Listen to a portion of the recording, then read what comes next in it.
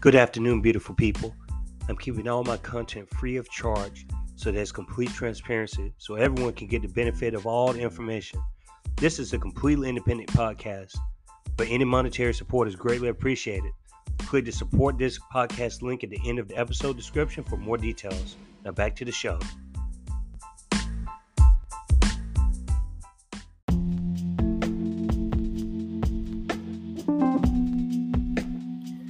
Due to popular demand, you can subscribe to Kiko's Free Thinkers Forum on YouTube. You can watch all of our videos there on our YouTube platform. Now you can also subscribe and listen to any of our audio on Spotify, Anchor, Radio Public, Podvine, Podbean, Amazon, and different platforms. Please tell your friends and family, and I hope you enjoy your day, beautiful people.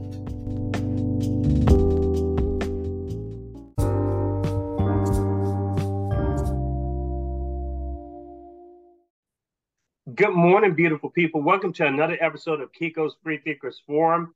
We have episode 31, and I'm presented with a very special guest. His name is Matthew Witt, and he's a professor of public administration at the University of La Verne.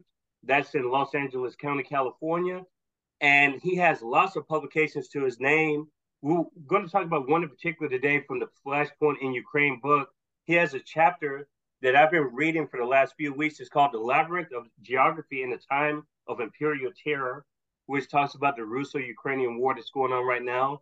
And he has a lot of other publications that interested me as well. One in particular that we won't talk about today is called The Other Made Black. I read that as well. That was interesting.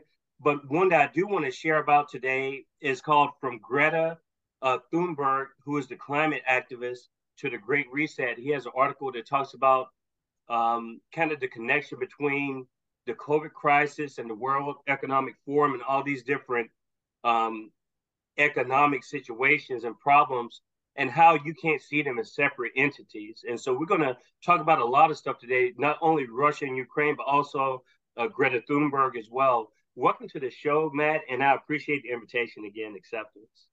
Thanks so much, Kiko. It's an honor to be here with you. Yes, you're part of, you're guest number 2 out of 3 in this series of Russia-Ukraine. And the third guest will be Jeffrey Summers that will meet with us March the 21st. And so I want the audience to get a wide-ranging perspective of this conflict that's going on right now. And we've established yesterday with Jack Rasmus that this did not start out of thin air. And I think all of our guests would agree with that assessment.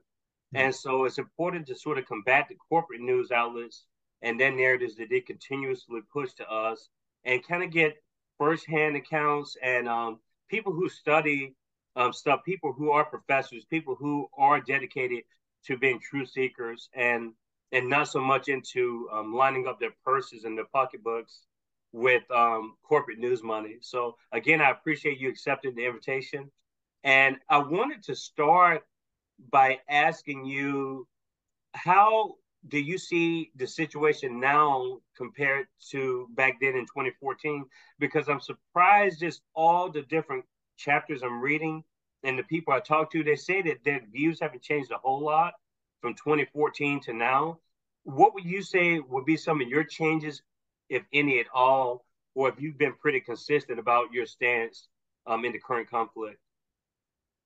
Thank you, Kiko. That's a great question. Rereading the piece now, it's been several years since that came out. Stephen Ledman was marvelous to work with. I don't know if you've spoken with him. I haven't spoken with him for some time. He pulled together a broad range of writers, thinkers, etc. in that effort. And I think he was very much ahead of the curve and on the bubble on that one.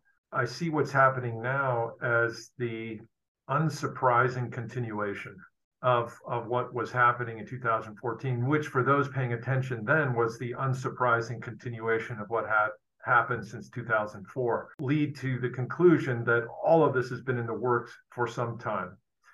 And that we have, a geopolitical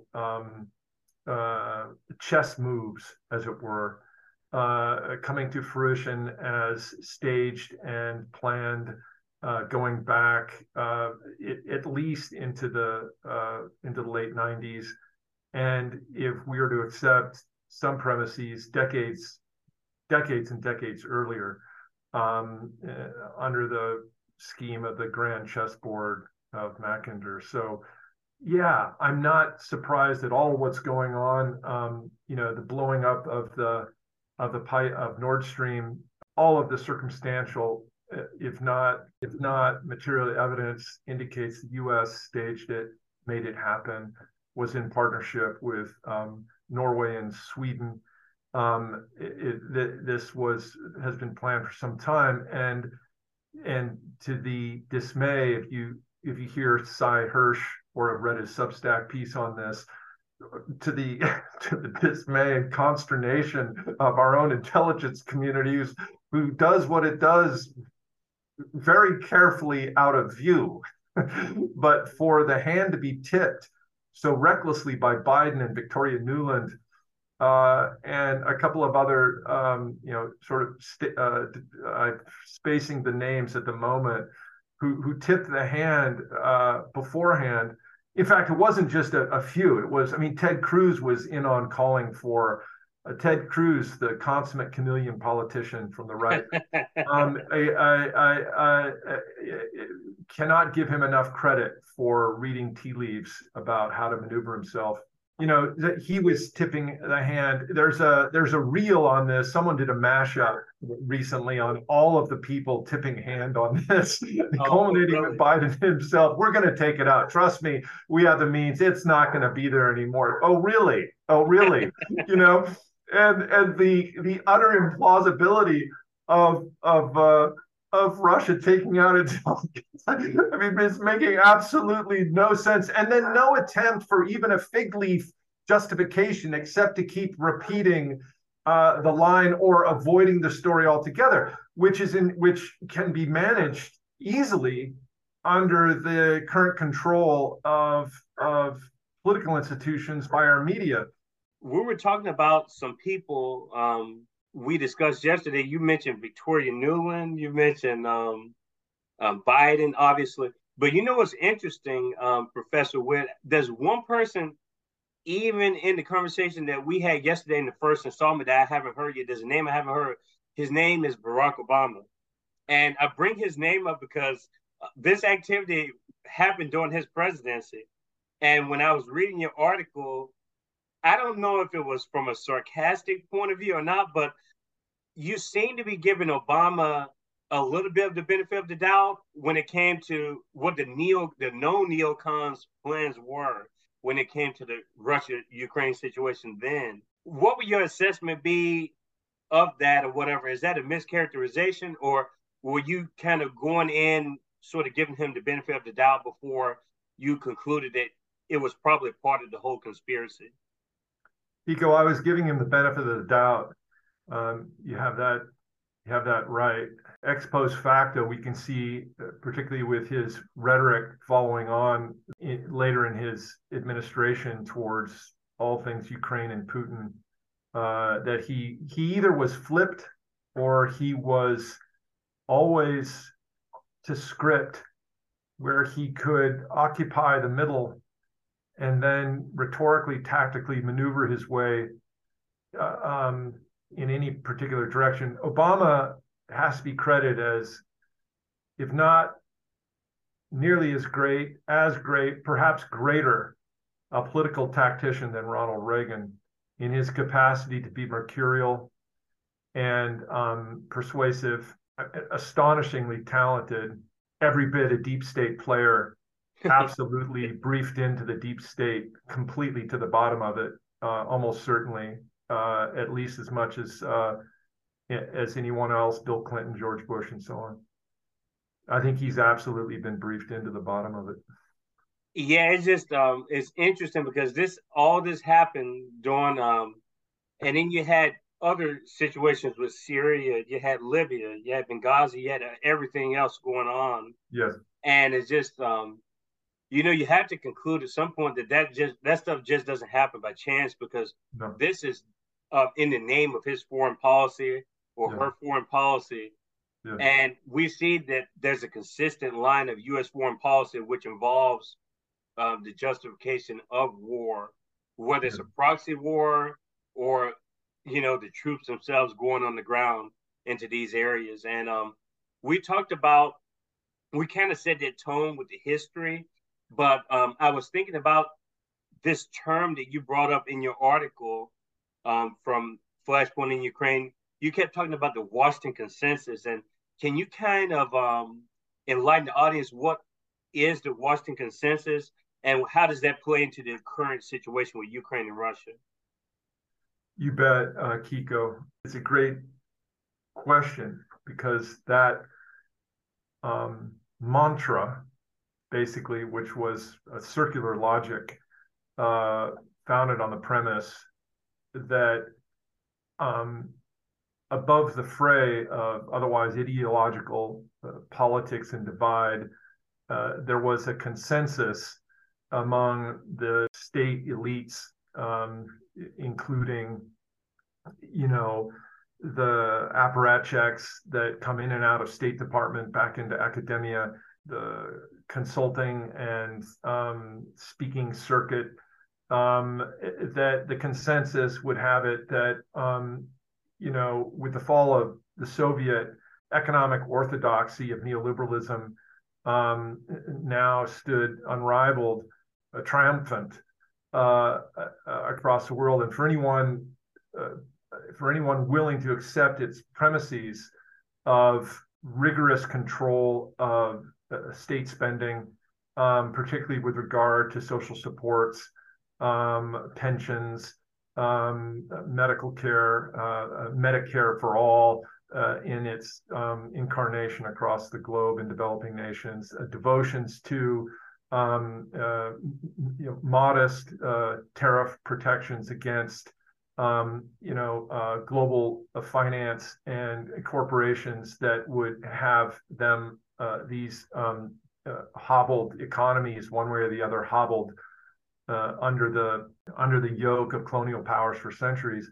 That all of that had to yield to protocols of the International Monetary Fund, what it calls for structural adjustment programs, to privatize leasing of rights, mineral rights, to foreign nationals, to subject currencies to free-floating currency evaluations, and in general impose a tyranny of debt, of a menu of debt options and obligations on developing countries whose only asset is their raw resources, whose only asset is what they've still have mostly underground.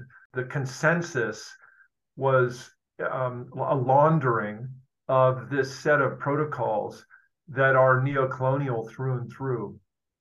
But with the fall of the Soviet and well-placed editorials and op-eds giving account of its lingering influence on developing nations and their positions towards global capital and their resistance, and given their resistance, their proclivity then seamlessly into what the West would call, opportunistic populist demagogues, Chavez, Hussein, the list goes on, and corresponds remarkably closely with what Wesley Clark, when Wesley Clark said the quiet part out loud on Democracy Now! About the 7 nations that were slated to fall, that he was briefed in when he was Joint Chiefs, when he was his position with the Joint Chiefs of Staff. Wesley Clark, formerly Army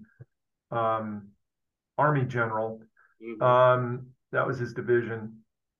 And he said, it would start with a schedule of collapse of countries. Iraq was only the first. Then would be Syria, Lebanon, Libya, Somalia, and Sudan, and then back to Iran.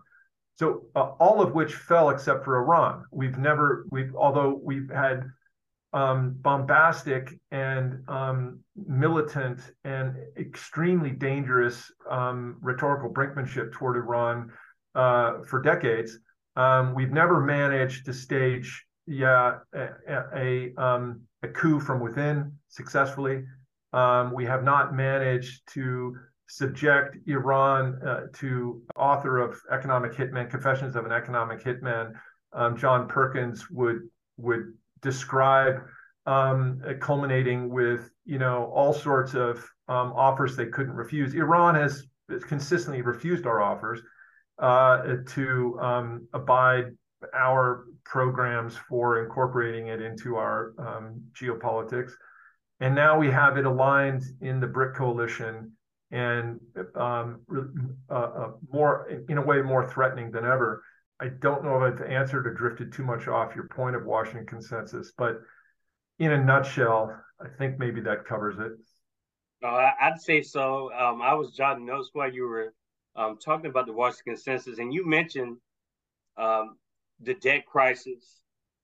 And that's one of the immediate things that stood out reading your article and Rasmus's article is I almost feel like Ukraine is being used as a justification to just pile up more debt, because you mentioned the pensions. And from what I understand, reading the collection of articles in this book, Flashpoint in Ukraine, the pensions of the Ukrainian citizens themselves are being basically cut into because of this constant war.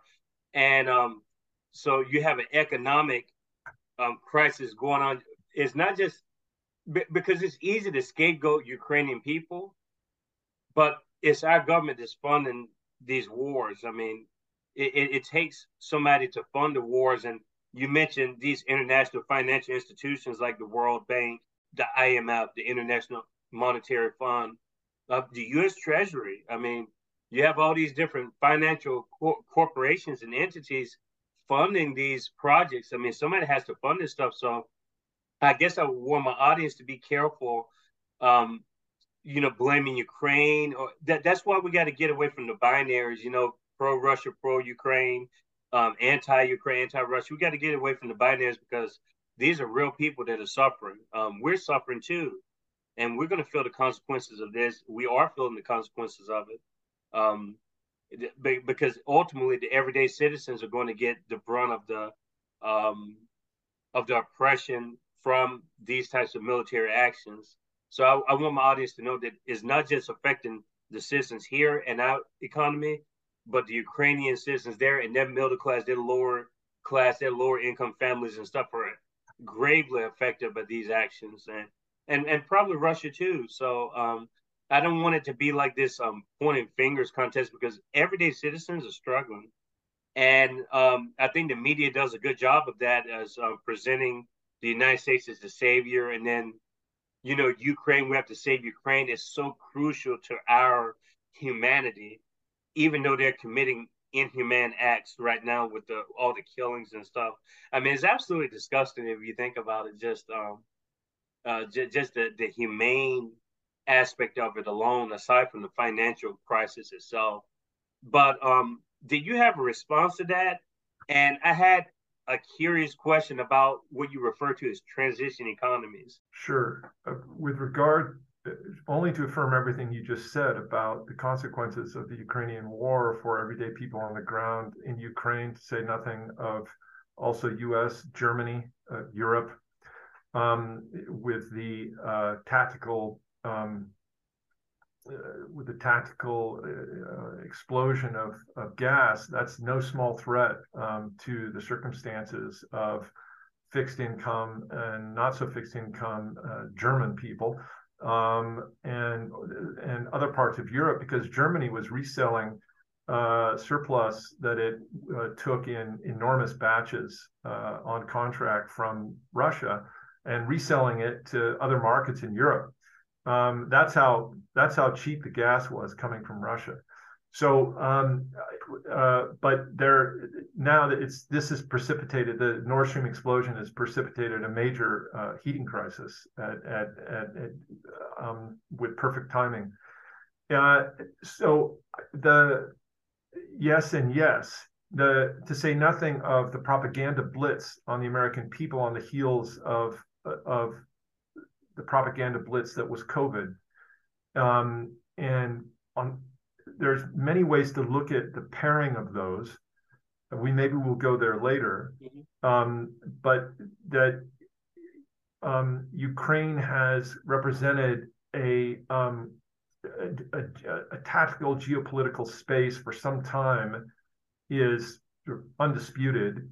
That we have to narrativize all of that in terms of American pieties and freedoms and virtue signal and cue up the liberal taste for righteous declamations of all things Russian and Putin and the prodding of that for many years. And I stopped counting on my hand all the friends with PhDs who spout talking points from the New York Times as if that's fidelity to their creed and craft as professional intellectuals. It's astonishing, the willingness to succumb to this propaganda, which is scientifically derived and seamlessly woven into the everyday construction of self, purpose, and society in the United States. It's astonishing. I'd like to come back to that at some point, and the study that I've recently come across from alerted to by a blogger I respect a lot, Toby Rogers. He has a Substack, Utopian. I'll give a plug there for him. And your kind of thinker, Kiko, and I think for your listeners. But he refers in a recent post to, this was posted Feb 21, how anti-corporate agnotology studies got swamped by pro-corporate misinformation studies. Agnotology is the study of the manufacture of ignorance. It was coined by Robert Proctor, and an edited version of essays from 2008 under the title Agnotology, the Making and Unmaking of Ignorance, edited by Proctor and Londa Schiebinger. And it describes ways in which toxic industries condition society to accept products that cause harm. And so case studies focus on the tobacco industry, of course, but also the pharmaceutical industry. Why I bring it up, and I think a keynote for what I take you wishing for our talk today, is the ways in which the constructions of narrative around Ukraine, COVID, and other crises, emergencies, are essentially opportunities walked around the block.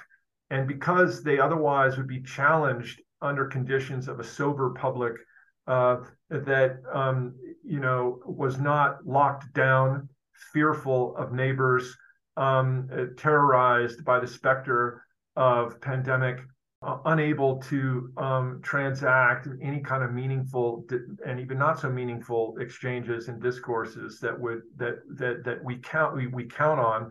On the heels of that comes Ukraine, and anyone. So then comes the misinformation, disinformation, malinformation studies industry that Rogers gives account as a response to this very probing formulation of agnotology, the study of how ignorance is manufactured. So whereas Chomsky gave us the manufacture of consent, here Proctor and others are giving us the manufacture of ignorance, which one could say precedes consent. You don't get the consent without going by way of ignorance. And the sort of narrowing of any sense of choice and options, dissent, and individual integrity and sovereignty to size up conditions and weigh them in exchange with others, without facing constantly the fear of being labeled as conspiracy theorist, as misinformation spreader, which was the new one with COVID, yeah. And with and then the spectacular, you're racist if you question anything about the intentions of the pharmaceutical companies. Now this is really spellbinding. when it was the pharmaceutical companies, arguably, that have produced a medical apartheid in the United States, if not across the globe. And so everything that the gangster state has in fact perped, from the undoing of Ukraine, from the positioning of so-called civil society operations in one state after the other, which are just cutouts for deep state maneuvers that are beyond the glare of congressional oversight. And they're venues for laundering all sorts of cash in country that positions groups like the neo-Nazis in Ukraine, who deployed on signal, almost certainly from Newland, to take over parliament and terrorize the country.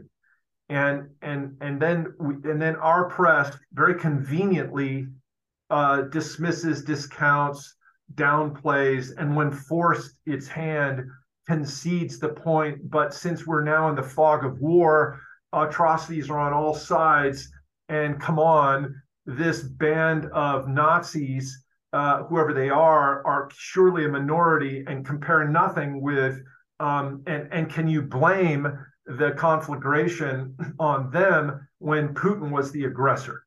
Mm-hmm. Even Cy Hirsch says Putin will take to his grave. And I had a recent interview with him. It's called The Hill Rising. The couple of young, I forget their names. One guy is Robbie Suave? Robbie Suave? Yes. Suave? Yeah. Robbie Suave like, and the gal who they've now put into position. Brianna Joy Gray, who was kind of who was a commentator previously and really sort of by far their most sort of gifted speaker in their stable of whom they had. They got rid of who they couldn't control, who was either a ridiculous embarrassment. What's his name? Ryan Grimm. Ryan Grimm. Grim Reaper is what they call him. Yeah, he was an embarrassment for missteps. And then they got rid of, I'm spacing her name because she was actually throwing real punches. Kim Iverson. Thank you, Kiko. Mm-hmm. And she posted up independently on her own, and she was excellent during COVID. Very careful, very measured, but hard hitting. Mm-hmm. So then he got Suave and Brianna Joy Gray, and they play the fools if they're not actually. But seeing them interview Hirsch, who in the case of Brianna Joy Gray had thrown all sorts of just rhetorically bloated criticisms at that were strawman arguments and just kind of the puffball nothing weeks ago, then to see her engage Hirsch and see him manage these two was pretty extraordinary, and a huge credit to Hirsch for and credit to both Joy Gray and Suave for ceding the weight of his argument and his logic and his defense of keeping sources confidential when they kept pushing. Can you give us any hint? No. If you're a real journalist, you'd understand why he can't. So why are you even picking that bone? Mm-hmm. So he dismissed them very handily. He's been doing this for decades. This isn't his first rodeo by a long shot. He knows how, but he's extremely adroit in that space. Why I bring that up? Hirsch said, Putin is going to have to take to his grave responsibility for starting this war. Full stop. Nothing from Hirsch in this interview that I recall about everything the United States did to instigate his actions, leaving him no choice at some point in the sequence of moves. Going back at least to 2004, the color revolution of 2004, which set up the sequences for the crisis, the flashpoint, as it were, in 2014, and then where we find ourselves now. But nothing from Hirsch on all of those moves. He dropped one. He said, sort of NATO's been encroaching on Ukraine, and but I don't know which. It's not that important But by way of establishing how these moves happened, imagine Russia in Mexico. Yeah, that's the same example that Rasmus brought up yesterday. Jack Rasmus brought up the same example yesterday. Just imagine if we were if Mexico was Russia, and you're talking about the territories that used to be a part of Mexico, just like Eastern Ukraine. You have majority Russian populations there in Eastern Ukraine, but people here don't seem to understand that. I think that's what it is because they've already been drawn into that the coma because of the narrative that's already been set about okay, Ukraine is part of us, basically, is the way they sell it. But they don't talk about anything because people here have a very low quality of information when it comes to geography. I think just the people I talk to, they couldn't even identify most of these countries on a map, like in Eastern Europe or anywhere. Sure. And so they play on people's ignorance when it comes to geography and politics. And because I know a lot of people who are politically conscious, but when it comes to geopolitical and foreign affairs, they have very low information base when it comes to that. But they may be stronger on social issues like the justice system or something, but they don't have a clue about foreign policy or anything at all. It's just, I think they exploit that, and they know that they're exploiting that out of people. And I think people get to a certain point where, even with Cy Hirsch, like you were saying, I think that there's this pressure to go against people within your circles. And this is really prevalent in academia, where Kiko and Matt can't take a stance that's too far out there because you're going to be affiliated with the opposition. I get this all the time. But do you realize that the opposition is just like the fellow citizens of the country? I mean, the same people who you were demonizing, like you said, during the COVID situation and everything else.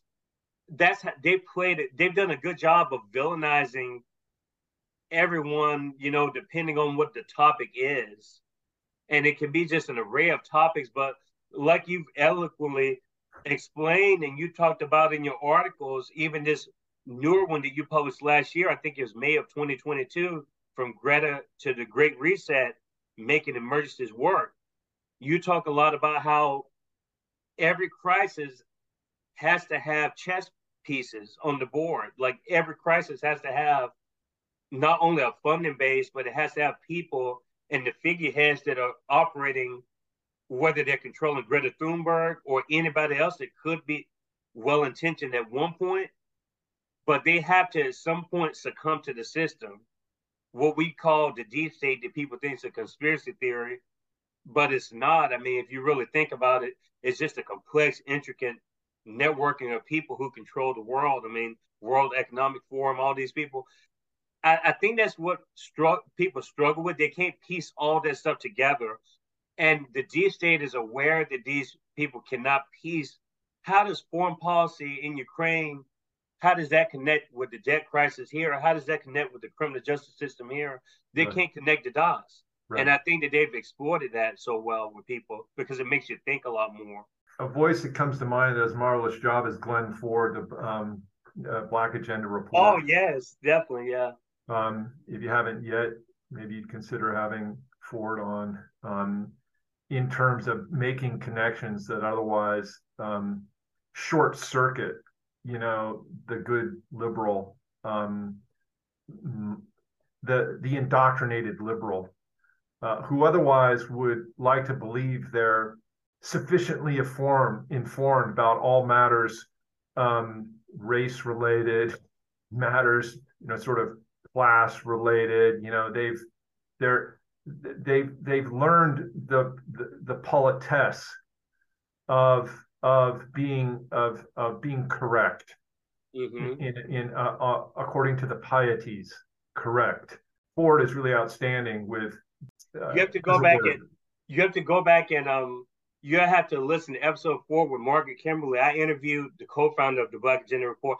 Glenn Ford actually passed last year. He just passed. I'm sorry. Oh gosh, he had just passed. I think it may have been back in September because Black Agenda Report did an op-ed on him and talked about like his legacy and helping found the Black Gender Report and just all of his like civil rights advocacy just throughout the years and stuff. But yes, I was able to interview Margaret Kimberly, and she'll probably be back on the forum at a later time. But yeah, we talked a lot about this game of the manipulation of populations, and we call it blackface. It's basically the modern version of blackface, where you don't have to use white people's faces anymore. You just use black people, and they somehow represent every other black person in this space. I mean, it's absolutely absurd, but they've been successful doing that, unfortunately.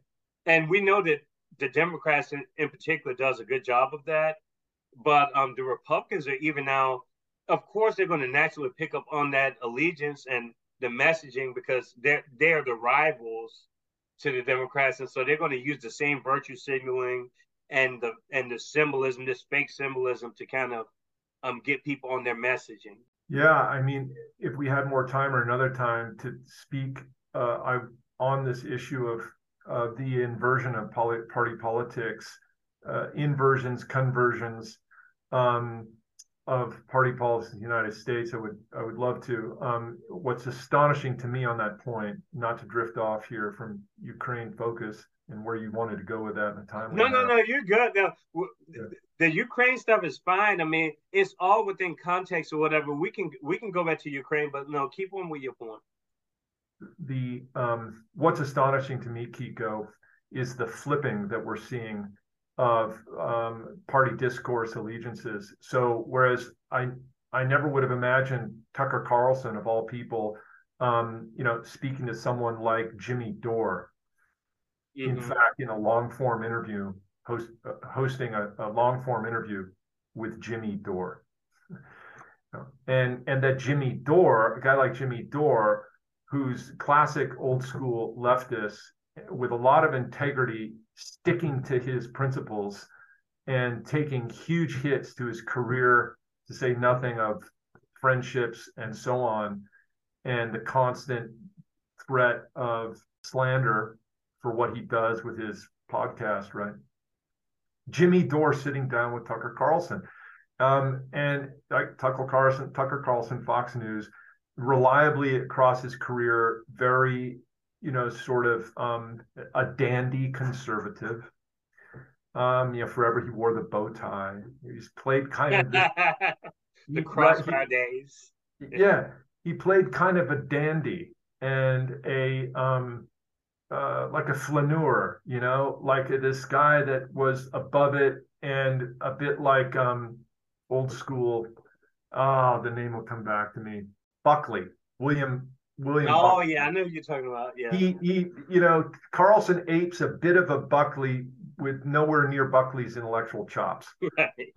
But I respect what Carlson's been doing and the care he's taken in transitioning to criticisms that I, as an old school left, can get with, and where Dore, a comedian, right? That's his career has been as a comedian. He flipped to podcasting when he got, he was with the Young Turks for a hot minute, and then he got completely bumped out because he refused to go along with their caving in party politics on Medicare and the collapse of the so-called squad, the capitulation of the squad to Pelosi, and also his refusal to accept the narrative on the Putin stealing the election.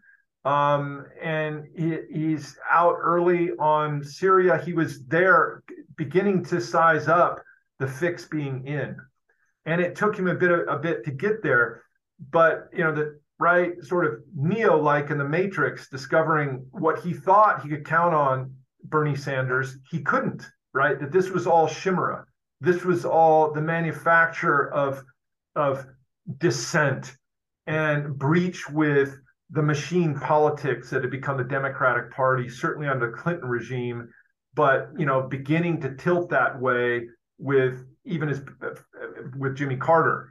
The capitulation to Brzezinski and the other influences of the Council on Foreign Relations and the locking in of this geopolitical convergence of consensus, culminating the Washington consensus, so-called, of Democrats and Republicans, a high point for the convergence, a low point for those of us who dreaded it coming, was the declaration of the New Democrats under Clinton, which was really the same old Republicans.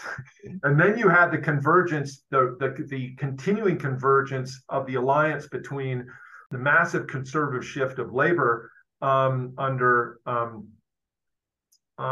Tony Blair that paralleled the relations between Thatcher and Reagan.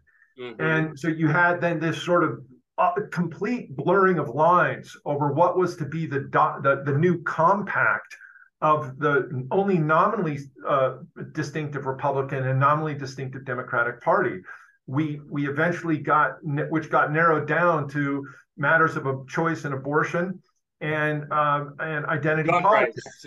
And this is all you got to talk about over that. Once that got locked in, it was all we could discuss, and everything else was out of bounds, more and more out of bounds and elusive. And this eventually coincided with, it was 2014, the Smith Modernization Act, previous to which it was against the law for State Department and allied agencies like the CIA to propagandize the American people. It was against the law going back decades. The propaganda could only be directed, platformed, disseminated, licensed when it was directed to Radio Free Europe, Radio Free Cuba, right? But verboten to channel the organs of propaganda directly on American people. Smith Modernization, which happened under Obama, pulled all the pegs on that. Now it was legal for the United States organs of state with the apparatus of the media to lie directly to the American people with impunity, propagandize the American people with impunity, culminating, I would say, most recently with a January 6th insurrection that was not. Insurrection. this and back to Carlson for what it's worth, and you can be dubious of Carlson for all sorts of reasons. I'm not. This is no hagiography of Tucker Carlson, but that he's willing to host counter propaganda inquiry, and that he is, it would seem, one way or the other, in a privileged position to do so at Fox, is kind of remarkable. Most recent disclosure is the video log that the Republicans forced out of whichever agency had provenance over the video log of what happened January 6th in the hallways of Congress, of the Capitol, and making very clear that claims about what happened were lies. Flagrant lies in 3 or 4 instances. Then there's the notoriousness of Ray Epps, who's there and not there, who's almost certainly an asset on contract with FBI as an instigator and provocateur, who many eyewitnesses said was fulfilling that role perfectly. Of course, all dismissed. That this now is the next to blow up. All of this goes back. Everything goes back, right? And to your excellent point, Kiko, about the bewilderment of the American people before the complexities that you and I have time and privilege to kind of probe and get into, right? It's kind of our job, our vocation. Even for the most curious, unenfranchised citizen type, it's virtually impossible now because of the noise machine and the flooding of channel of where the real source of malinformation, misinformation, disinformation is the U.S. government. It always has been the real source. And at some point, I know we're running short on time, I'd love to get back around to, you mentioned reading a piece by me, The Other Made Black. For many years, I worked on race issues and the influence of them on the the scholarly output of public administration work and the marginalization of matters of race and racialization in the discourse of public administration theory and scholarship.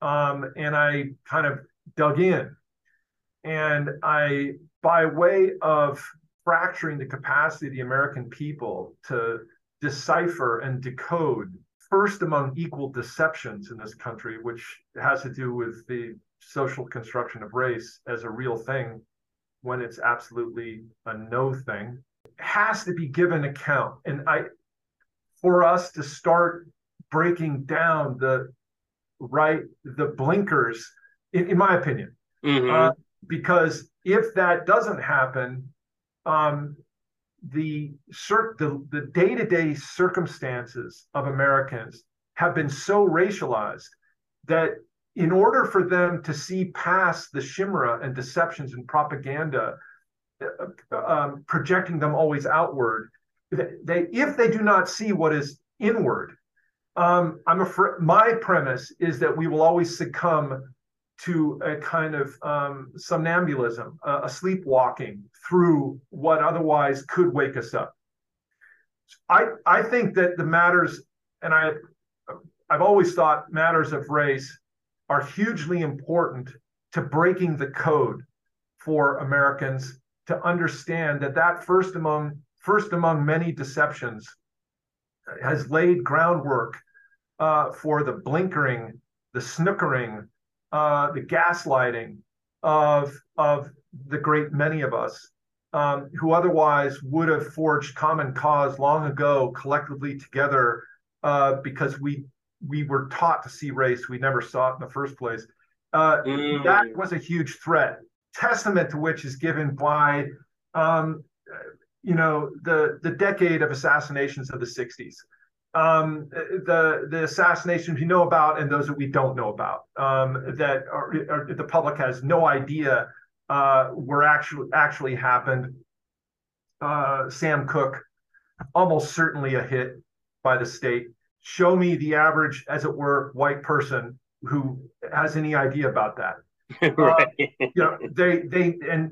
What little more they know about Malcolm X and Martin Luther King. Martin Luther King had a Secret Service detail and early and continuous notifications of any threats against him until he started speaking about Vietnam.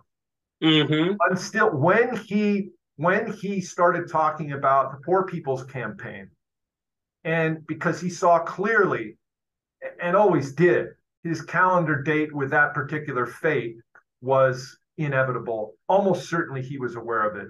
That to forge common cause between working whites, Anglo-ethnics, and the Black experience, and the other ethnic experience in the U.S., that was the move that got him killed.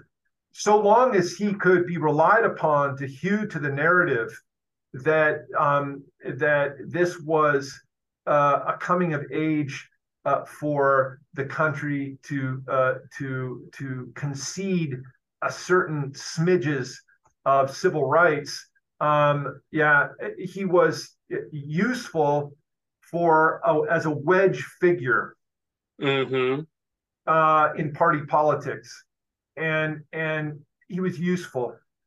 He was useful to them also for retiring the criticism from the South that was very legitimate about the origins of the war, who really assassinated Abraham Lincoln, which was, Wilkes Booth was a British agent. Lincoln was killed because of his moves against the financial syndicate that Britain was central to, with his pledge to authorize print and utilization of the greenback. So his signal that he would refuse to concede currency that would continuously establish debt with Britain is what got him killed. Malcolm X was killed when he began speaking ecumenically across sides for peace.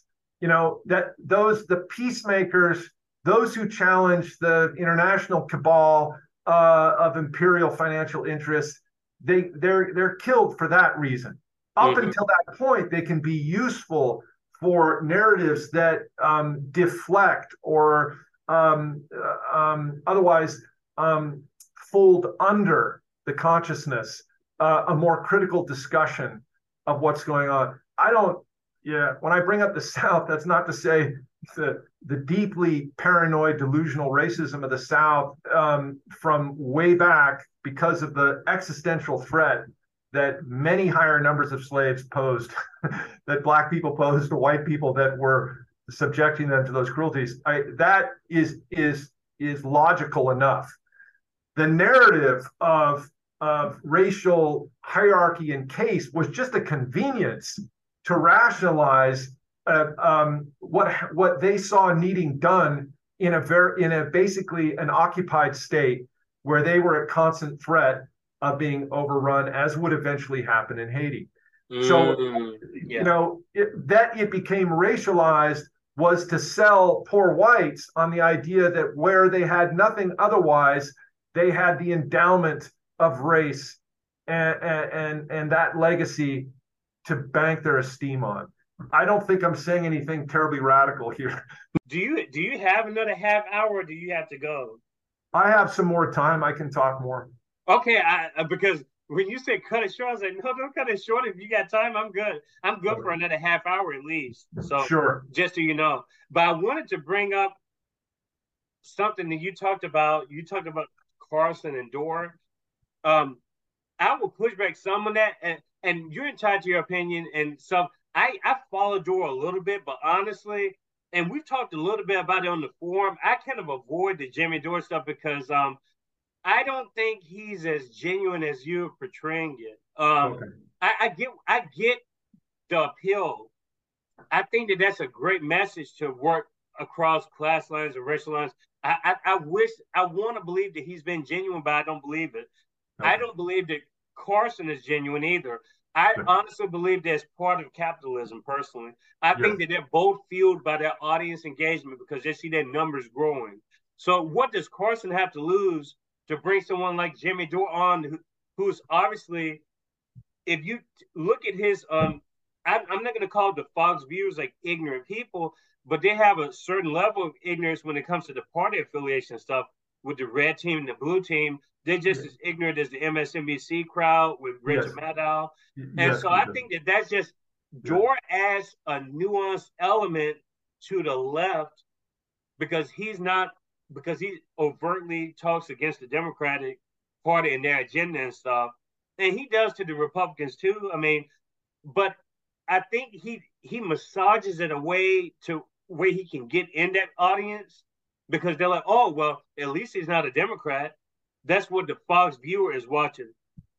I don't think that they're connecting the dots between he's bringing together anti-war sentiments and class divisions and racial divisions all together and trying to understand this melting pot of intersectionalities of people. I don't think that that's what the people are getting out of it at all, just based on just talking to people in the comments. I just think that they like it, that they're getting another angle of dissent against the Democrats or whoever else they don't like. I think it's more audience engagement. And even the way Dore sets his podcast up is, to me, is very clickbaity. And if you compare it to my forum, it's very much intimate discussion. Yeah. And I don't know. I just think that Jimmy Dore says the things that we already think just louder, honestly. That's just me. I don't think he's this special, important figure in the movement of any kind. I just think that he's an elevated voice. And honestly, I found out about him because of when he left the Young Turks. I mean, he still talks stuff about the Young Turks now. And I'm like, dude, that happened how long ago? Like 7 years ago? And you're still talking about something that happened in 2016 with you and Anna Kasparian? I just think that all these channels are like that, these quote unquote leftist channels and the conservative ones, they're set up to where they have this embedded enemy within. They have this BreadTube enemy, which is like a whole block of people. So even the people that I used to follow, like the Revolutionary Blackout people, they have arguments with the Vanguard. They don't like Kim Iverson. They don't like the Hill. They don't like Breaking Points with Sagar and Crystal. And then you have the other people who don't like their people. I don't get into that stuff here at all. And I like Jimmy Dore's approach and stuff, but that's where I see there's a vast separation with me ideologically and people like him. I think he's in for clout chasing personally. I want to believe that he's in for the right reasons. Like I know he's been to some of the anti-war rallies, and I commend him for that. I commend him for his stances on unions and stuff. But I also think that he's growing his base too. I think it comes down to him growing his base because he has a lot of conservatives that follow his channel and stuff. And maybe he will bring those people together and they can understand. As long as those people can understand that this is a class struggle and not this identity politics stuff, maybe I can get on board with it. I'm not convinced yet. I haven't seen enough to convince myself of that yet. I appreciate your as it were, pushback critique. One factor here to determine is the viewership of both, and to your point, growing it. Carlson is now pulling, the last I heard, I'd have to go back and check the source, Kiko, but we can confirm that. He's pulling a growing Democratic viewership, a sort of sort of a swing vote type of Democrat, right? And that's significant. Again, I'll confess a soft spot for Dore because maybe I can relate to his anger. I respect his willingness, his suffering the indignities of lost friends from COVID, which I've suffered, and colleagues that won't talk to you. And I've established nothing like the profile he has with his million viewers, with my 3 dozen college. So there's not a my empathy for what I understand him doing is there because we can feel that. It's a phenomenon that I'm struck by. It's not so much the personalities; it's a phenomenon. The extent to which Dore gives voice to class politics, where you can find it virtually nowhere else, certainly nowhere. He's distinctive for being one of extremely few, and that he is utterly disenfranchised of the mainstream is relevant in that regard, and that the platform of internet and YouTube up to a point, of course, but now the move to Rumble, because you can actually say something about COVID in Rumble that's honest and that really bugs me about Dore is that he'll continue to speak just so that he doesn't get tagged by YouTube, right? He'll continue to say, well, yeah, of course, even though it's mocking, it's still, it's maddening what he says about, he'll say it, throw off about the vaccines. But early in this, he talked about being vaccine injured. He taught, and he got into all that in ways that were out front. So I give him props for that. Your point's well taken is, yeah, but is he clickbaiting? Is he mining for viewership according to formula? Is he becoming merely that? Wait and see. I don't feel like I'm a choice maker. I'm a choice taker. I'll take whatever I can get to find. I know what you're saying. Anyone. I'll take Carlson. I'll take anybody that is willing to at least give voice to however limited the hangout might be, so long as they don't make hermetic the limited hangout. The limited hangout that's hermetic says, don't look, is a gaslight. Don't look over here. So, for instance, the limited hangout on the Wuhan lab premise and that FBI is even willing, but in very, very clipped and equivocal statement by the FBI director, willing to say, it's logical and possible. I don't know if it's plausible. I guess it could be, but there's all sorts of ways it looks pretty damn fishy. All of these sort of equivocations that we ought to denounce for what they are, get rolled up into something very ominous, which is people that you could count on to be really critical are so hungry, so desperate to believe again, or at least not be terrorized by the specter of what the World Economic Forum has in mind for us. Mm-hmm. That any kind of pushback to grab onto that. You see, the state can be counted on. You see, there are white hats. You see, it is not monolithic. It is not a cabal. Mm-hmm. It is democracy is still there. There's a glimmer, there's a flicker. Protect that flame. And the sinisterness of that to me is that we stop paying attention to this is probably another trick because you're going to let us see only part. And the Wuhan leak is so seamlessly goes with China did it.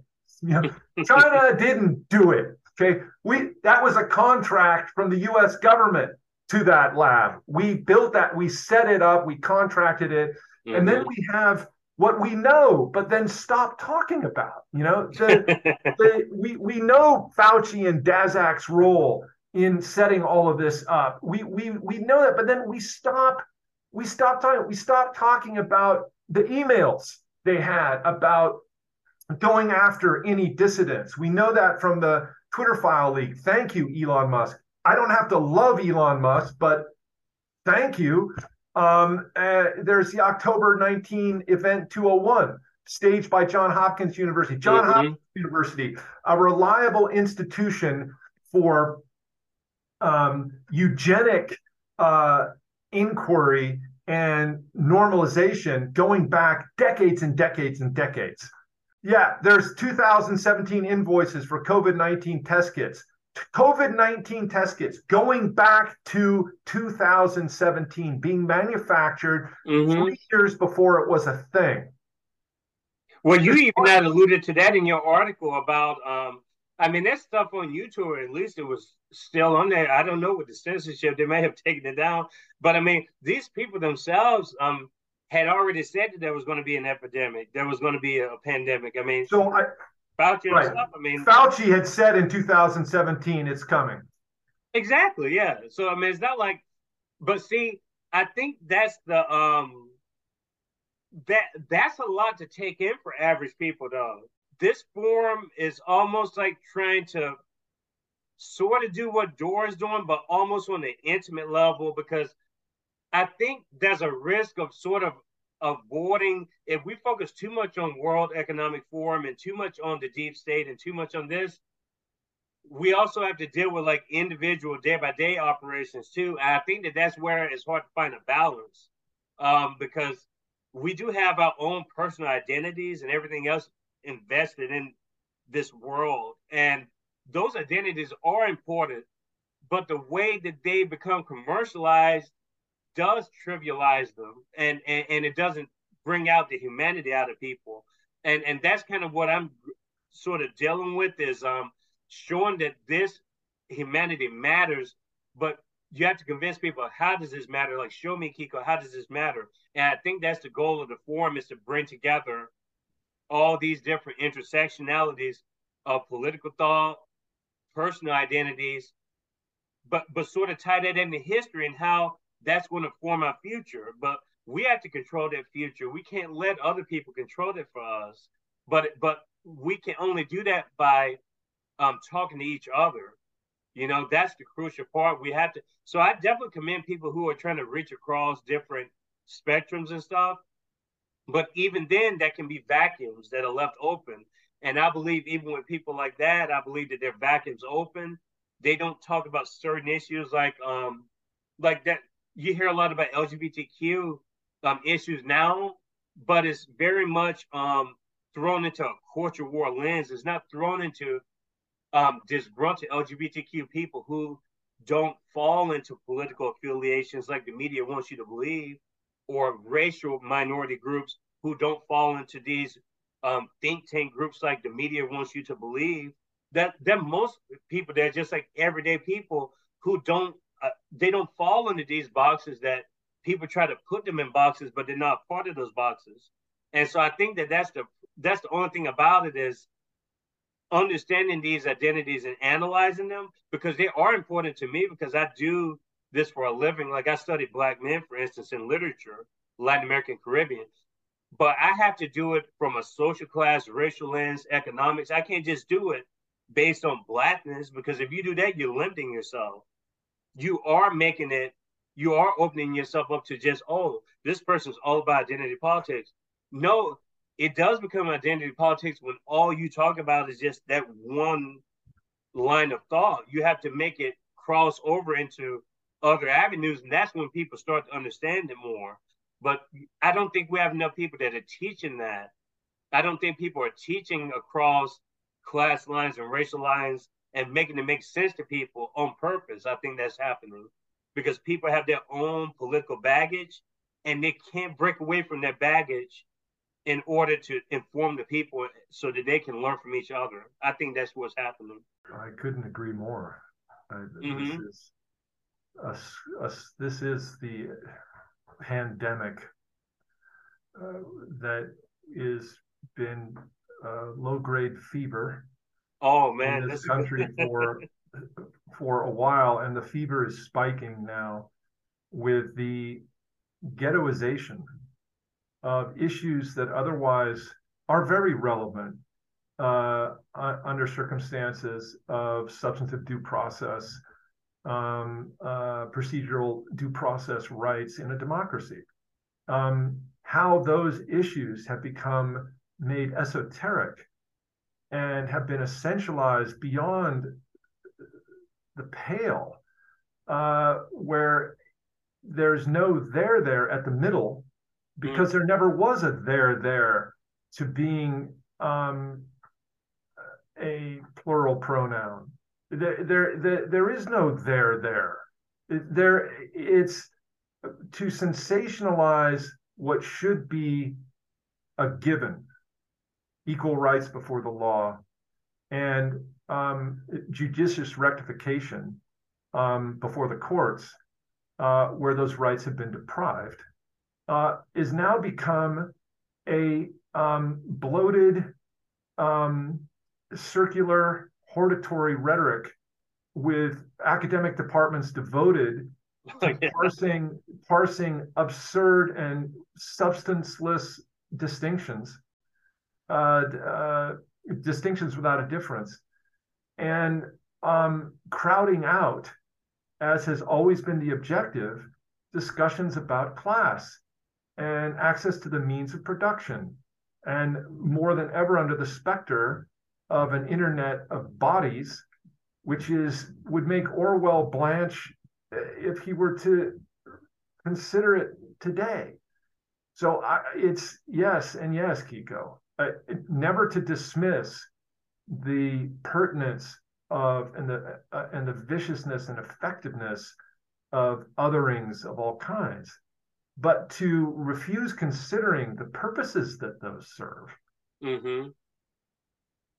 As if taking them all to be merely relevant in interpersonal exchanges, having nothing to do with institutional practices, is one spectacular hustle and a betrayal of the legacy of that would be otherwise hailed on this or that Martin Luther King Day. What is paraded on that day is an insult to the memory. I couldn't agree more with that. You're exactly right with that. I don't have anything to say against that point of view at all. I did want to talk about some in the concluding 10 minutes with you brought up we talked about COVID some, you made references to COVID, and just reading your from Greta to the Great Reset, I honestly, when I first read that, I was like, okay, how do I connect that? And we don't even have to make a connection, but there always is a connection.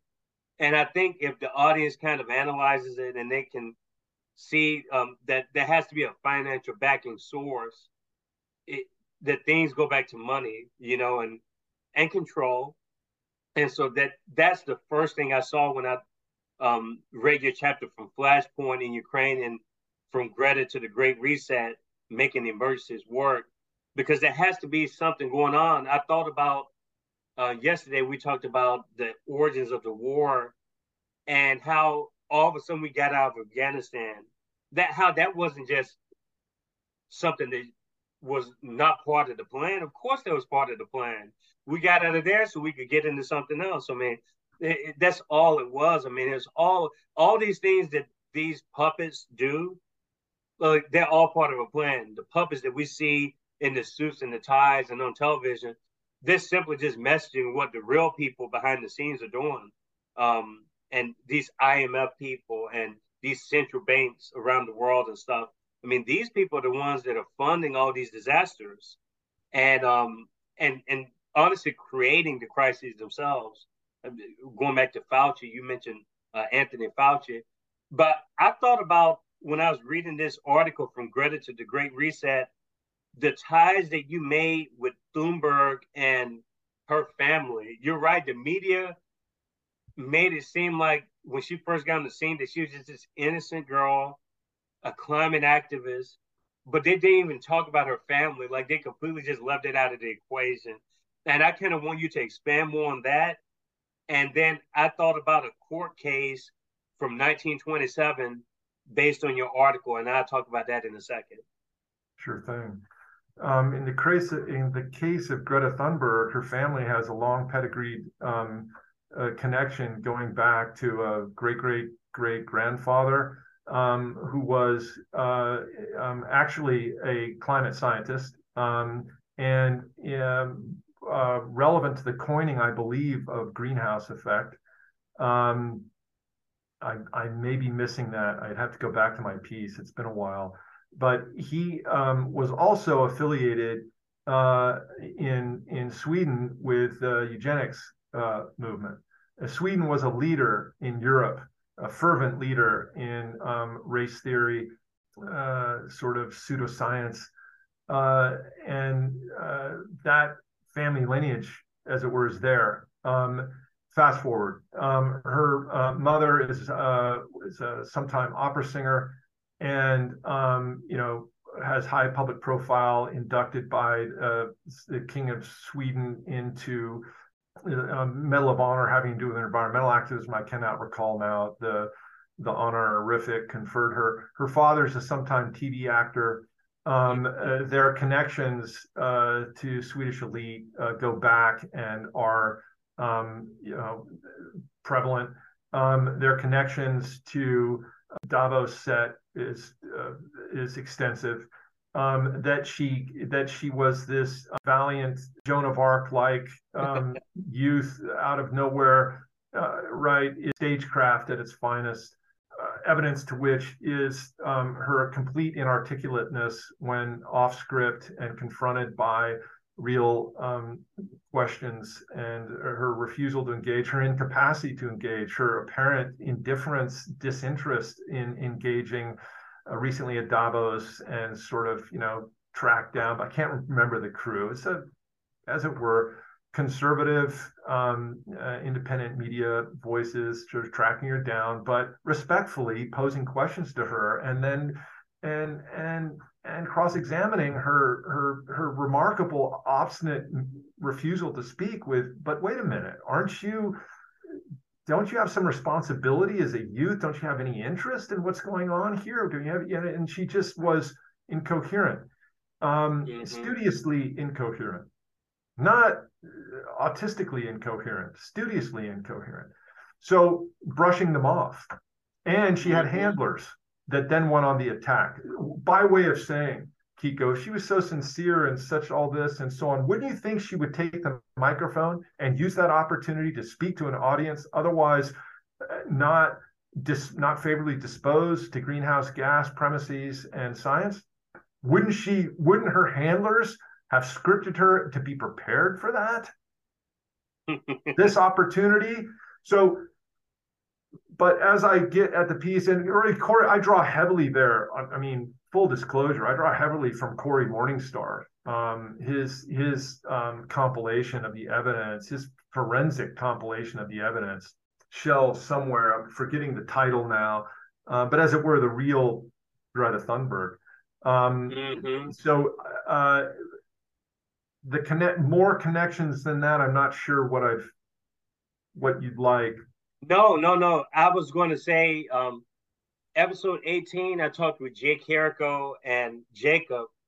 We talked a lot about, I guess, leftist ideologies. We talked about Marxism, but we dedicated a huge segment to the environment and these environmental movements, these climate movements, Yeah.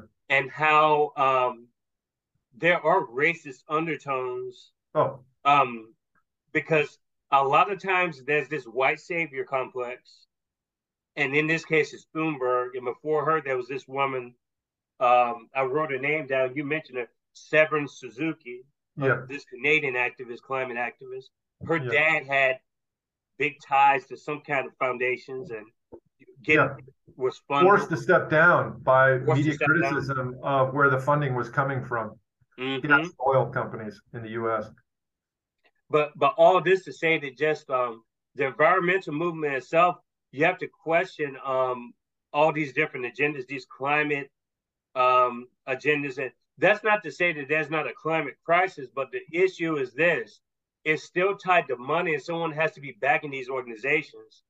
And that's the link I drew between the current war that's going on and these climate activist types, because they're tied to people, they're people behind those people who have other intentions. And I can only think that the person that's the spokesperson is also involved in the scheme as well. I think these people aren't just simply spokespeople that are innocent. They obviously have handlers. They know exactly what they're doing. They're doing what they're told to do. But I honestly believe that they, deep down, there's a sort of naivete. And eventually that naiveness wears off, because once you see the elevated profile, you start getting connected to people who are really starting to call the shots. And you see that in the climate activist realms right now with the Sunrise Movement. Like, that stuff is always tied to some sort of a political affiliation that's funded by these big bankers and these big corporations. And so why would those big mega corporations have any interest in helping save the earth, the rainforests?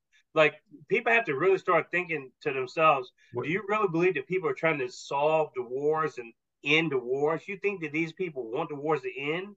They rely on the wars to bring the money in. And I know that's a very ugly way of looking at it, but that's the reality.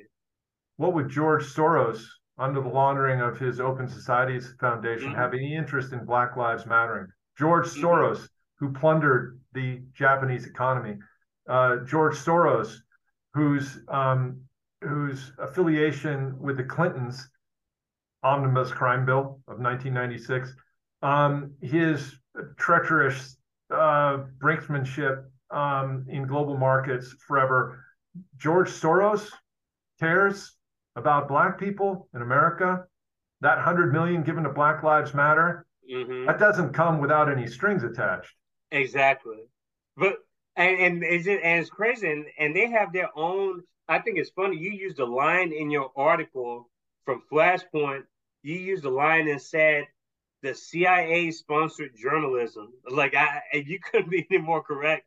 But people think that that's far fetched when you say CIA sponsored journalism. But that's all I can think of is this stuff is coming from somewhere. I mean, this is not conspiratorial stuff. I mean, this is pretty much, base knowledge at this point, should be, but they've done such a good job with the PolitiFacts of the world and the Snopes and everybody else. If you type in Google, is this true or false? And then you got some organization that's funded by the government or whoever it is telling you, no, this is what the truth is. And like, seriously, people don't think about this stuff. You're going to take it from a tech company that's funded by and friends with these people? You think that they're going to give you the reality? And, to Kiko, perhaps an earlier point you make about the construction of identities and the threat posed to us, Matrix-like for Neo, when Morpheus confronts him with, drawing from Baudrillard, right, the desert of the real. And and the psyche-shattering consequences of that have to be taken into account. Morpheus says to Neo, I need to tell you that we don't usually take people out of the matrix after a certain age. The trauma is too much. Mm-hmm. What we're talking about here is that, as it were, the blue pill crowd. We're willing to tolerate only so much. I had a very good friend, a very precocious, incredibly bright peer in grad school. He was by far the most talented among our cohort at Portland State University. Remain unnamed. But I engaged him on 9/11 many years ago. And then when COVID came, tried to get back to this. We happened to be getting back together virtually. He's up in Portland. I'm down here. And I love the guy's company and curiosity, perspicacity, and all that. And but he's, 9/11 conspiracies were, as it were, a bridge too far, is how he put it in platitude. This otherwise a very precocious guy, very, very willing to examine. Yeah. But isn't it crazy though? But, what's that? Isn't it crazy how you have these people that are so like exploratory and free thinking? Yeah, but it's like how's that a cap on free thought if you're a free thinker, It's as it were Edenic. Do not eat from this tree of knowledge. Do not draw fruit from this tree. From everything else, you're welcome.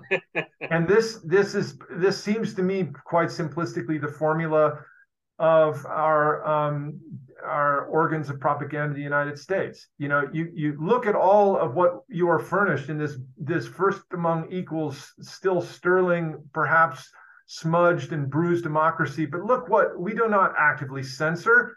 We do not this, we do not that. And look, all of this you can have, but this one tree, do not question the pharmaceutical industrial complex. Do not pose questions like Free Thinkers Forum is willing to host. You can pose them. You can only go so far, and because your people you would otherwise count on will turn on you like so many Agent Smiths. You thought they were friends. You thought they were colleagues, but you turn around and an instant later, they got a loaded pistol to your head. Don't say another thing, or I will symbolically erase you with my bullets of scorn, derision, hurt feelings, sort of snarky contempt. Sort of, don't make me unleash don't force me into the zombie horde that I can become. And then the radical isolation of you, me, and others, which are more and more legion, and more otherwise than where we thought we'd find them, showing up on Tucker Carlson. We don't have to love and trust and all of that of them, or much less give them a hagiography. I completely agree. And we should probably have measured distrust and suspicion.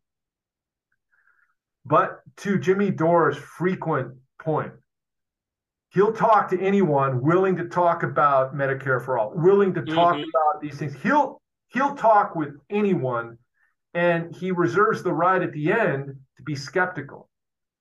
So you'd like him to take more of his own medicine. I respect the point. We have to realize that, as with neighbors I have across the street who would introduce himself to me as, the classic of the arch conservative, retired professional white guy. Matt, I want you to know that I'm right wing of Attila the Hun. Is that going to be a problem? That I have more to talk to with my neighbor Bill on issues, Kiko, we've spoken about, and that he would be in way more disposed to talking to me about than my otherwise erstwhile, hitherto ideological kin and colleagues. I have more to talk with this person at this point in frank, candid discussions and find more common ground although very obviously things that we don't, values that we don't share, but that are much less relevant than the values we do share. Mm-hmm. And this has been Dore's mantra. I will stick to it, to his credit. Mm-hmm. Where I find values I share, of course I'm going to talk to someone. Mm-hmm. Why wouldn't I talk to them? What possible reward, other than a furtive, smug, virtue signaling piety, am I being paid off Mm-hmm. not to talk to them? Mm-hmm. Your point taken is he constructing persona at this point more than he is engaging long form anything? That he rounds everything off back to persona. And I think that is a great get and a legitimate criticism. Yeah, that's the only, and it's just that's kind of where I'm at or whatever, and that's fine or whatever. Like he's almost gotten to the point where he's not mainstream media, but he's big. I mean, look how big Rogan is. Well, he's a fraction of Rogan. He is, but he could eventually become something that's like on a smaller scale, but basically they have very similar types of audiences in lots of different ways. They do. But then you have Russell Brand, who's interviewed with both of them, right? Rogan and Dore. He's another one that I kind of put in that. Like I know all these people you're talking about. But I'm almost closed up to it now because I still think that a lot of that is driven by, is it personality? Like, okay. I'm struggling with that. What you just summarized perfectly. Like you exactly encapsulated what I was thinking. Yeah, they're not Glenn Ford. They're not Glenn Ford. They're not, and they're not gonna be Glenn Ford. Right. That doesn't mean they don't have integrity. It doesn't mean they don't have sincerity. And Glenn Ford did not reach 11 million people on just subscribers, to say nothing of relists and reboots like Joe Rogan, who can reach 40 million on the regular. Mm-hmm. So, I'd much rather hang out with Glenn Ford. Right. Yeah. I'm gonna learn a lot more from Glenn Ford. Mm-hmm. I'm gonna think much more integrally with Glenn Ford. Mm-hmm. But I'm not going to force magnify with Glenn Ford in the way that is potentially going to happen with Joe Rogan, and seems to be happening with Joe Rogan. And that's not a nothing. Every movement's karma keepers, Glenn Ford, had to make do with the hustlers because they knew how to get some shit done. Yeah.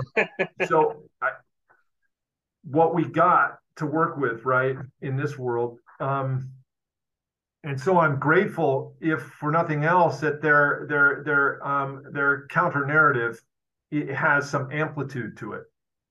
It has amplitude. It's not whispered. It's got amplitude and it's got frequency, and that jams up some of the signals. Getting back to a matrix analogy, jamming the signals, man. As Morpheus would put it, our pirate signals, transmitting the best we can to whoever is out there picking them up. And when you got signal jammers like a guy like Rogan, and then Dore is, to your point, really kind of a spinoff in some ways. Dore, I think, preceded Rogan, but he is certainly aping Rogan's approach in some ways, though Rogan sticks very much to the long form and Dore does not.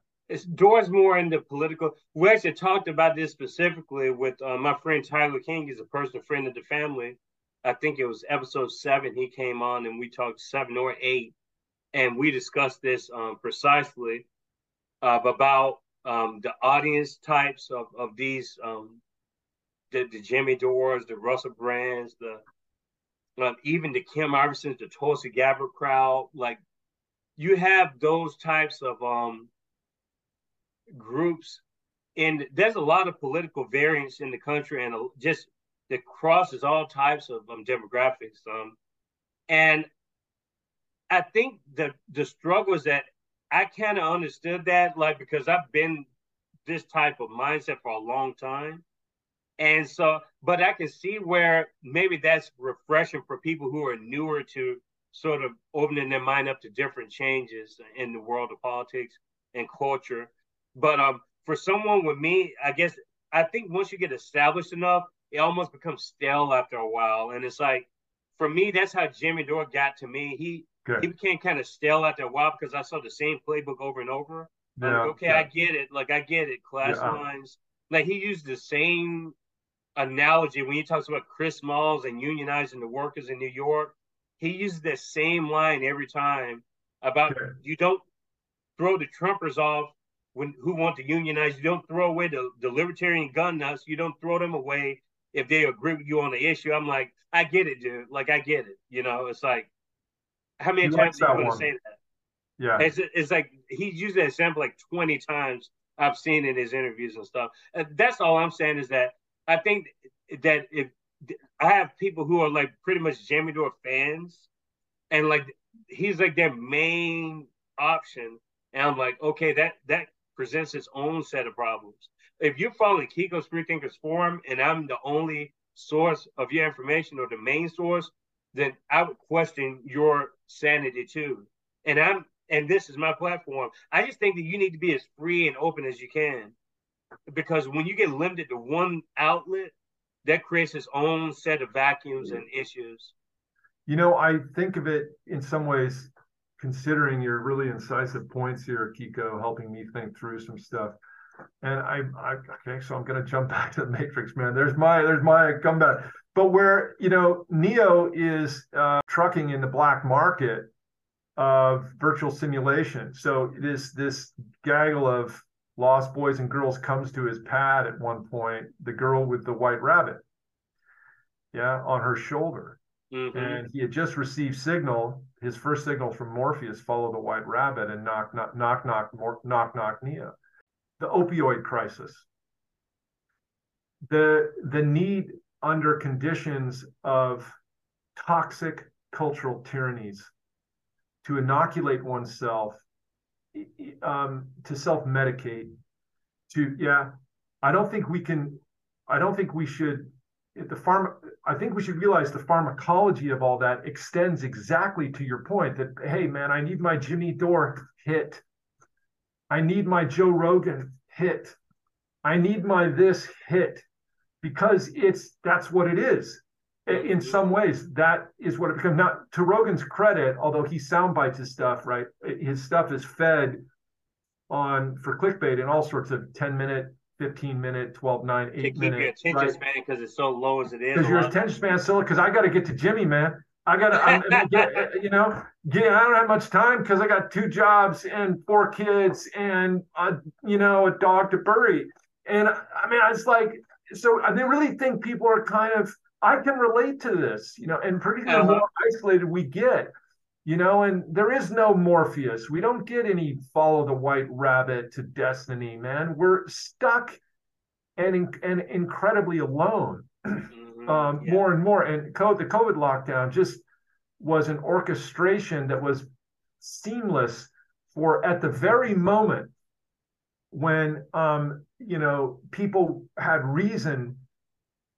shared purposes with the declining economy, and the blowback of the 2008 gasoline fire produced by the quantitative easing that just forestalled the imminence of more of the same, but spectacularly more catastrophic circumstances.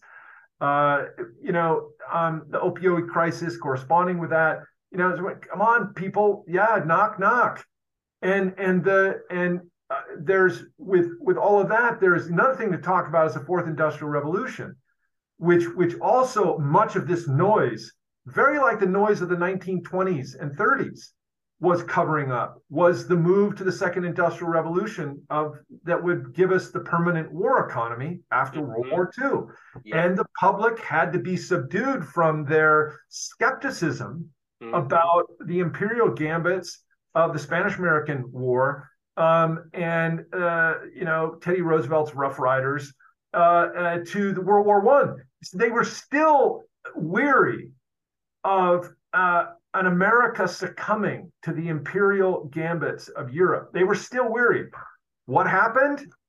The big one comes along, and Roosevelt's New Deal comes along to convince them government is there for them. My grandparents, otherwise very conservative Southern Baptists, were Roosevelt Democrats. I don't think they ever voted Democrat again, but they were Roosevelt Democrats because he did something that they couldn't imagine. An elite, one of their own, would endorse their most treasured causes. Causes that had been around for decades, since the beginning of industrialism in the country, but finally could not be refused anymore. Could not, right? And the Triangle Shirtwaist Factory fire. How did that happen? Why did it happen? Was it as much a propaganda move by what was going to become the New Deal? A keynote incident that could not be lived down by the same old laissez-faire crowd. And what the New Deal did was consolidate labor into the purposes of management. Oh, wow. Perfect. Yeah, you're right. the big buy-in sellout that the National Labor Relations Act inaugurated. On the one, a Trojan horse. On the one hand, conceding to labor what it had been begging for, fighting for, dying for decades in the country. Now it finally gets legitimated before the court. Now it's the law of the land. But the under the table trade-off was you labor now are no longer going to ask the big questions about production, the big questions about your stake beyond wage, slavery to the lords of production. You no longer are going to have wildcat strikes. You're going to give due notification. You're going to come to the table with good faith. You're going to be inextricably part of the machine now. That's the trade-off. That's the grand bargain. Fast forward. We need a new grand bargain for the fourth industrial, which is not just the Internet of Things, but the Internet of our bodies, biometric tech. A new bargain. You, the public, are going to have to accept chips. You're going to have to accept passports. But wait a minute, we need a pretext to shatter your consciousness of what you were before. What would that pretext be? What would work? Well, as with the project for the New American Century, saying the quiet part out loud in their position paper to this effect, we're going to need something big, something along the lines of a new Pearl Harbor, because there's no way the American public will accept a gambit post-Soviet for the United States to dominate the world otherwise. Fast forward to COVID.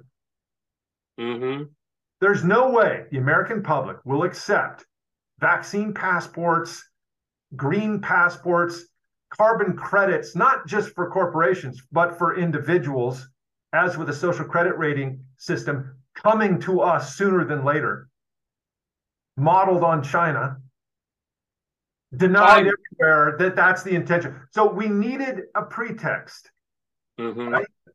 Families against families, neighbors against neighbors, not unlike the Civil War. Nothing I've seen. I was too young to really see closely the protests of Vietnam, but I don't think they come near the divisiveness of what's happened with COVID. I may be wrong, but from the standpoint of deep-seated antagonisms, I don't know. Anyway, it's something to consider.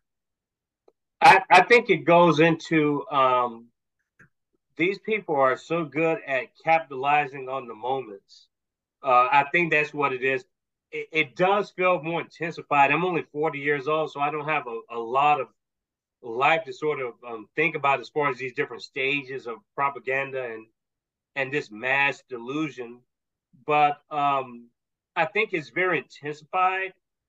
But I honestly felt like that after the George Floyd protest. Like me personally, that's when hysteria kind of hit me. But then it wore off, and I realized. But even though I took that really hard, and I was really just bombarded with just all the mainstream, just friends texting me like, "Are you okay, Kiko?" Like seriously, just like I got all kinds of stuff during that time period.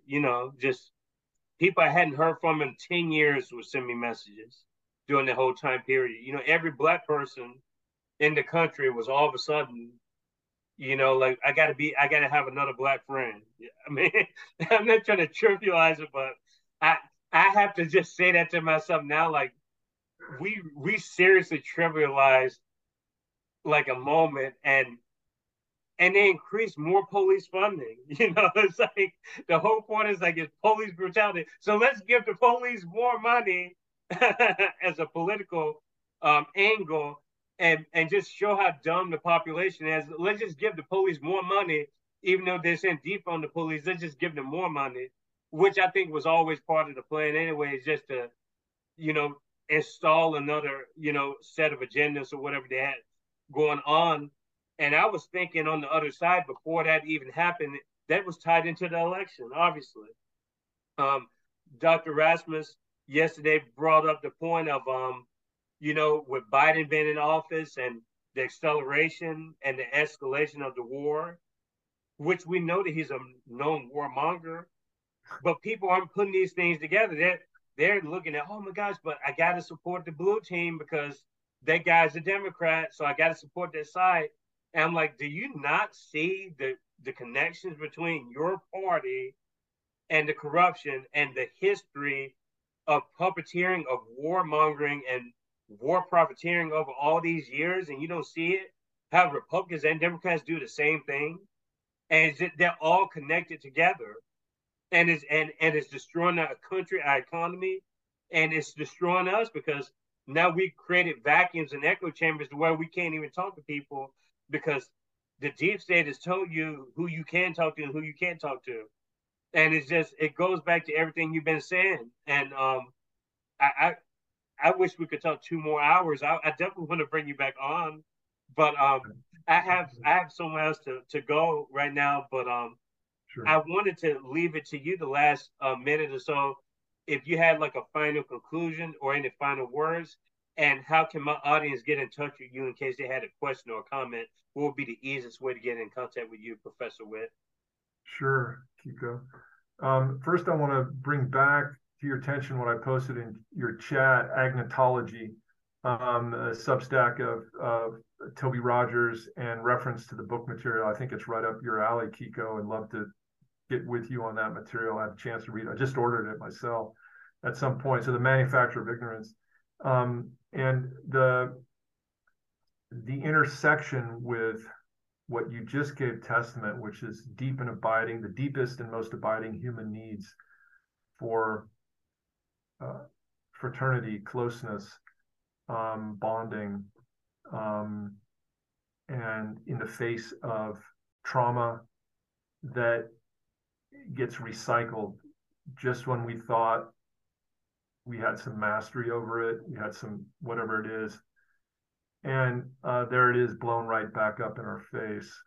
There's a lot of actually reasons to question the whole manufacture of the Floyd incident, beginning with his affiliation with a cop alleged to have killed him, working as security guards together, and would have to have had foreknowledge of each other beforehand, for that matter. These little leaks that come out that fracture again our sense. It's almost as if we'd rather relive the trauma because we know how to survive that than to crack open the manufacture of that and face the premise. There are people so evil, there is a force so evil and malevolent in this world that without scruple, so profoundly without scruple, would do that to people over and over and over again for purposes that have nothing to do with anything other than the propagation of more evil.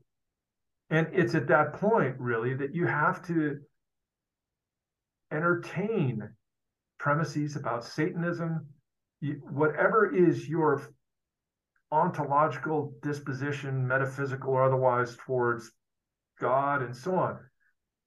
The premise of an absolute evil, at some point, you're forced to confront. You're forced to face that. I'll close on this. Back to the Matrix. One of the most spectacular images I have from that is the penultimate scene where he goes to the machine city and finally confronts the consciousness in unmediated. And what is it? How does it materialize before him?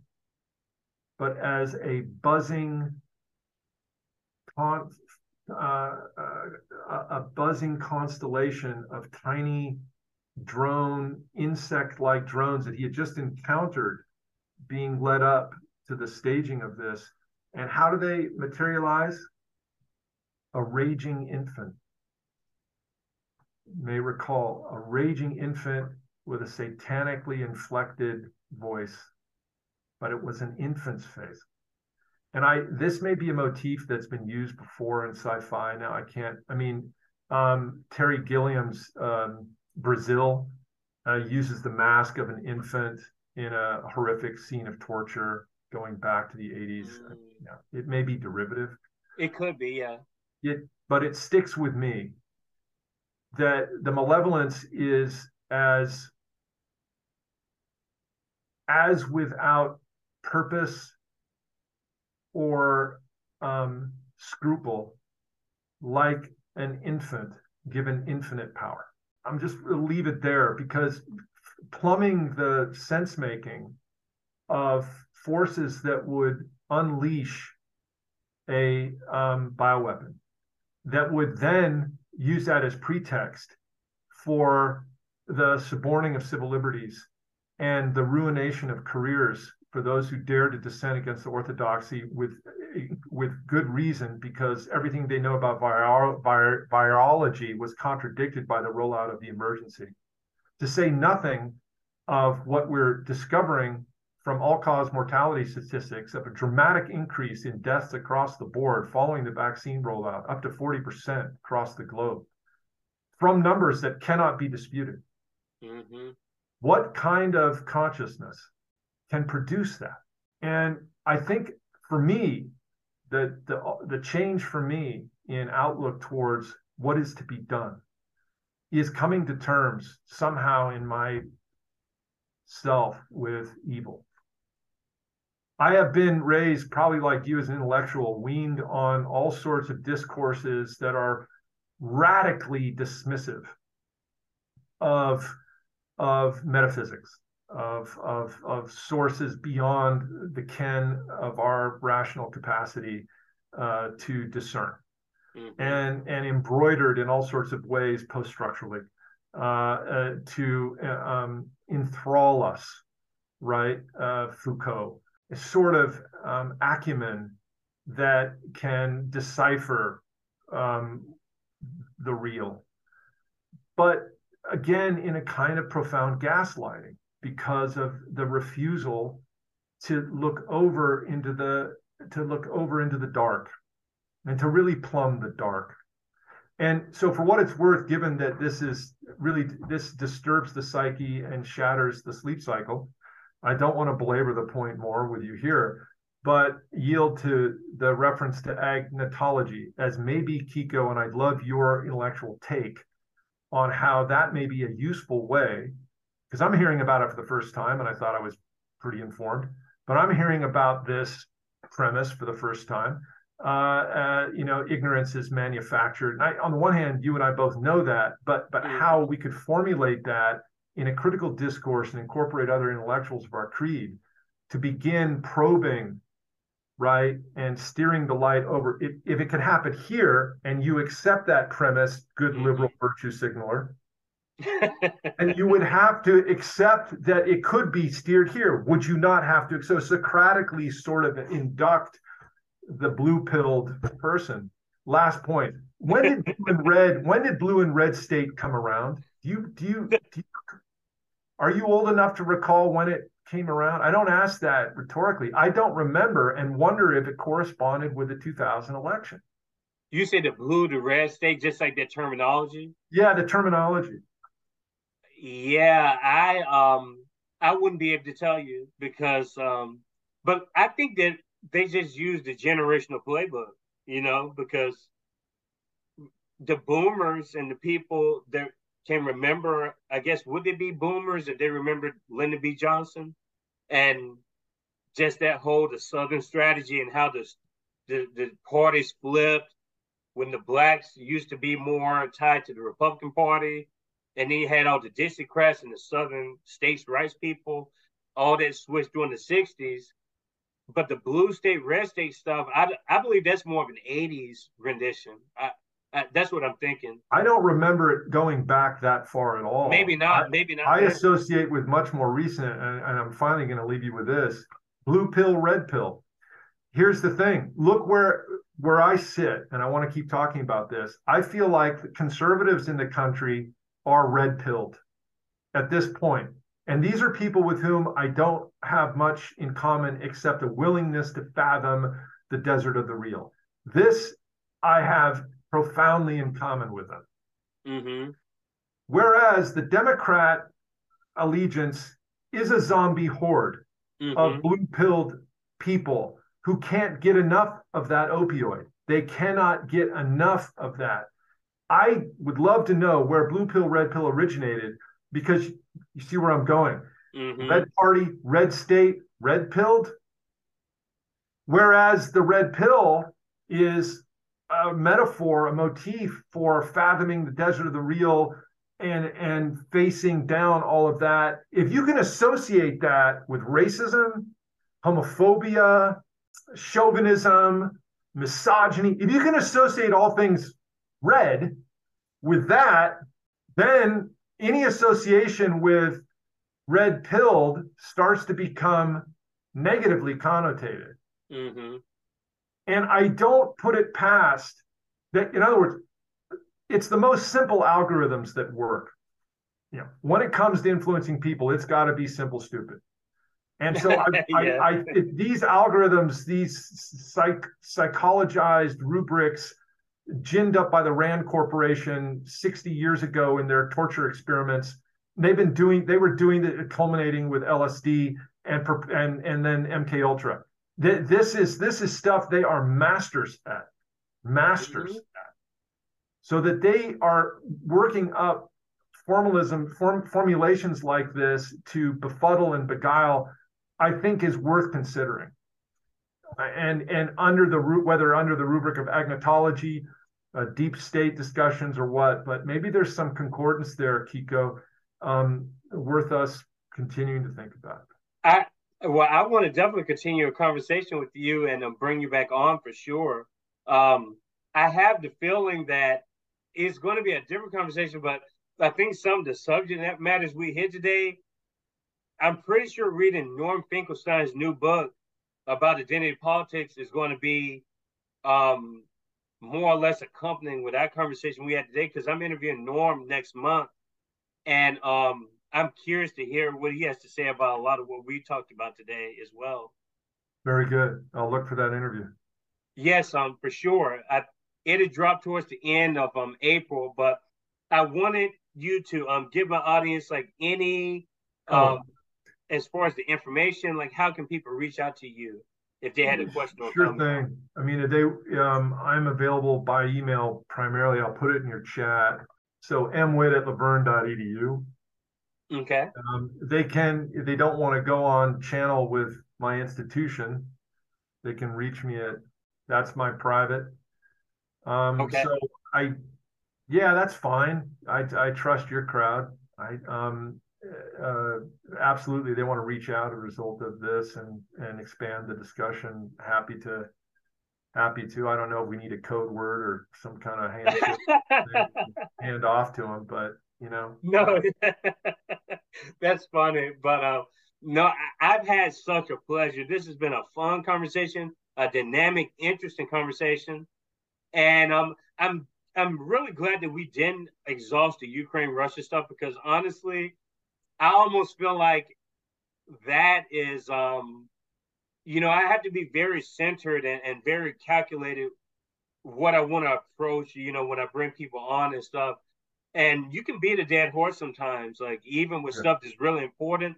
right. And I have a feeling that based on what we talked about today, who knows what the next crisis is going to be? What are we going to be talking about this same time next year? What is it going to be next? What's going to be the next big thing? Is it going to be the Ukraine flag on the Facebook post? Or is it going to be another country? And that's not to ridicule people, but it just shows how people change all of a sudden, and what sparks those changes, just all of a sudden just let's put this new banner on Facebook or Instagram. But anyway, my audience, I hope you all enjoyed this conversation with Dr.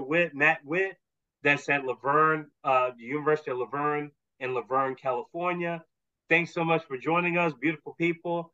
In store, we have Jihad Kubing, a personal friend of mine. He's going to talk about Cameroon, Arab, and Black African relations. We're going to talk about his dissertation that he wrote in 2018 as well. And I'm sure we're going to have a great conversation Thursday with Jihad, a personal friend of mine that's at McDaniel, University of McDaniel in Maryland, Westminster, Maryland. Have a great day. This was a great episode 31, and I can't wait for the future episodes and Professor Witt down the road. Thank you so much again for joining us. Cheers, beautiful people.